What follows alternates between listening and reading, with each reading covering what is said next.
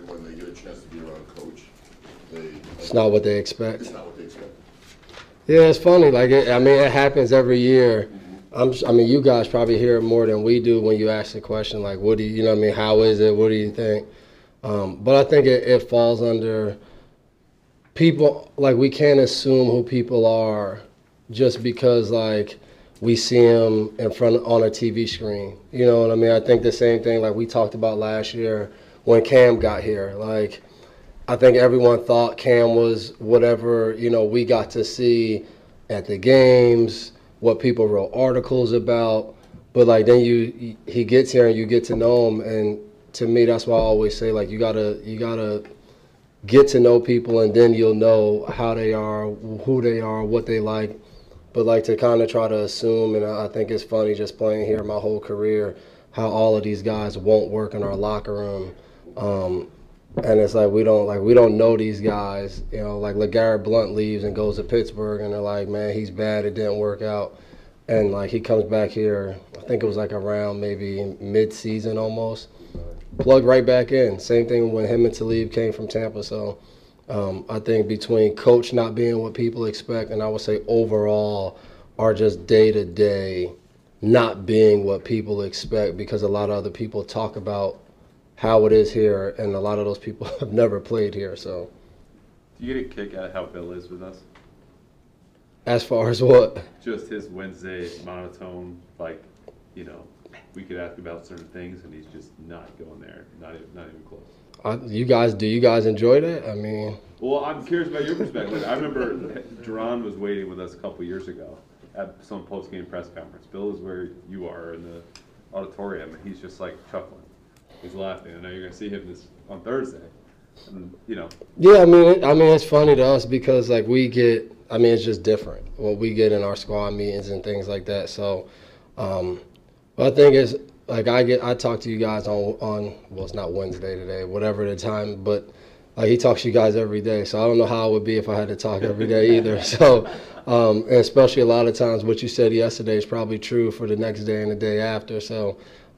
But it is, I mean, for us as players, yeah, if we see clips or different things like that, yeah, it's hilarious. I'm not going to lie, it's funny to us. It's been suggested that he speaks to you guys through us, particularly on those Wednesdays, kind of setting the tone.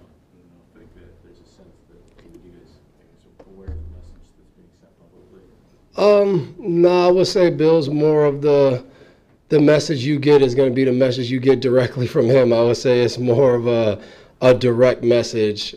So whatever he says to you guys on Wednesday, we've probably already gotten it at 8 a.m. on Wednesday. So I would say that's held true for my whole time here, that, I sometimes, like, I have no idea what he says in a press conference, but I fully know what we get in that squad meeting starting off on Wednesdays.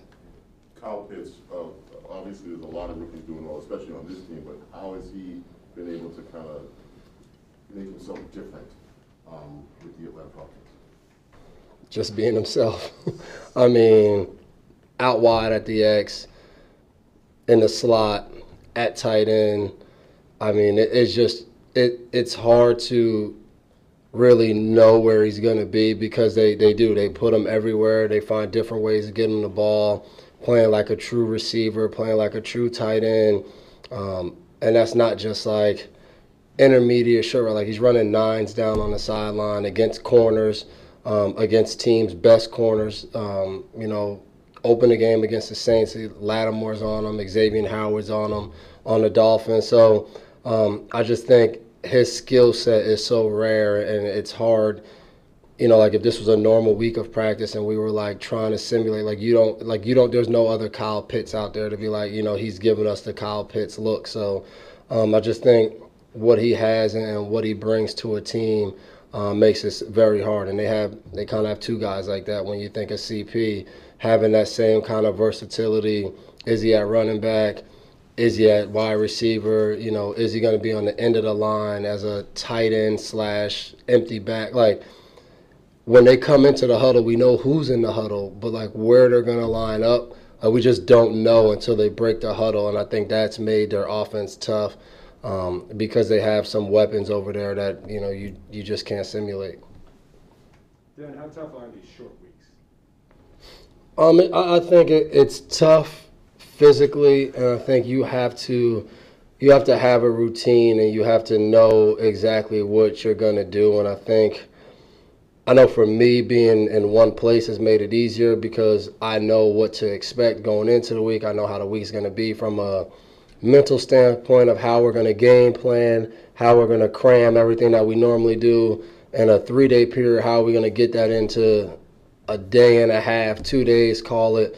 I know what to expect out of that, and then it's doing everything possible physically. And I think I always say how you leave Sunday kind of determines what you're going to need to get ready for Thursday. There's times I've left a game Sunday beat up, and it's like round-the-clock treatment trying to get back right. So I feel like every year we talk about this, like, I mean, quite frankly, it sucks to play Sunday and then have to play again Thursday. But you push through and you look at the next break that you're going to get is a 10-day break, and you got to just push through mentally and continue to tell yourself that and go out there and try to, play a good game. And I think the thing about it is there's two teams that are going through the same thing, and it'll come down to who out-prepares each other, who can kind of recover better. Like all of those little things in a short amount of time play a big factor come Thursday night. What have you gotten better at, over the years preparing for a Thursday night game as you've gained more experience? And like you say, you know what to do now after all these years. But compared to when this first became a thing to what you're doing now, how's that preparation changed? Well, I would say when I first started, I didn't know what I was doing. I was following James Sanders, Kevin Falk. Like, I was following those guys, which I always think is the best thing to do as a young guy, follow the older guys that have done it. And I think as you get older, you just learn what your body needs. You learn how to kind of watch film in a way of knowing, like it's a short week for everybody. So some things that you've seen on film will probably show up. You don't have a ton of time to practice things from an offense or defensive standpoint. And, and then also being prepared for some little things that they can do that might make a difference for you as a defense as they game plan and get ready for the game. So I would say it's just the little things here or there that I've learned over the years, and then seeing what other guys do, like all of those things. I think one of the things that we've done that has worked for us is just meeting as a group. Usually we get practice time, like we're on the field a lot longer. Short week, you don't have that, so you try to make that up, meeting together as a group and getting a lot of mental reps. And I think that's helped over the years. Devin, leadership comes in a lot of different ways. We hear that from Bill. Last question, guys. Don't always have to be a loud guy, to be a leader.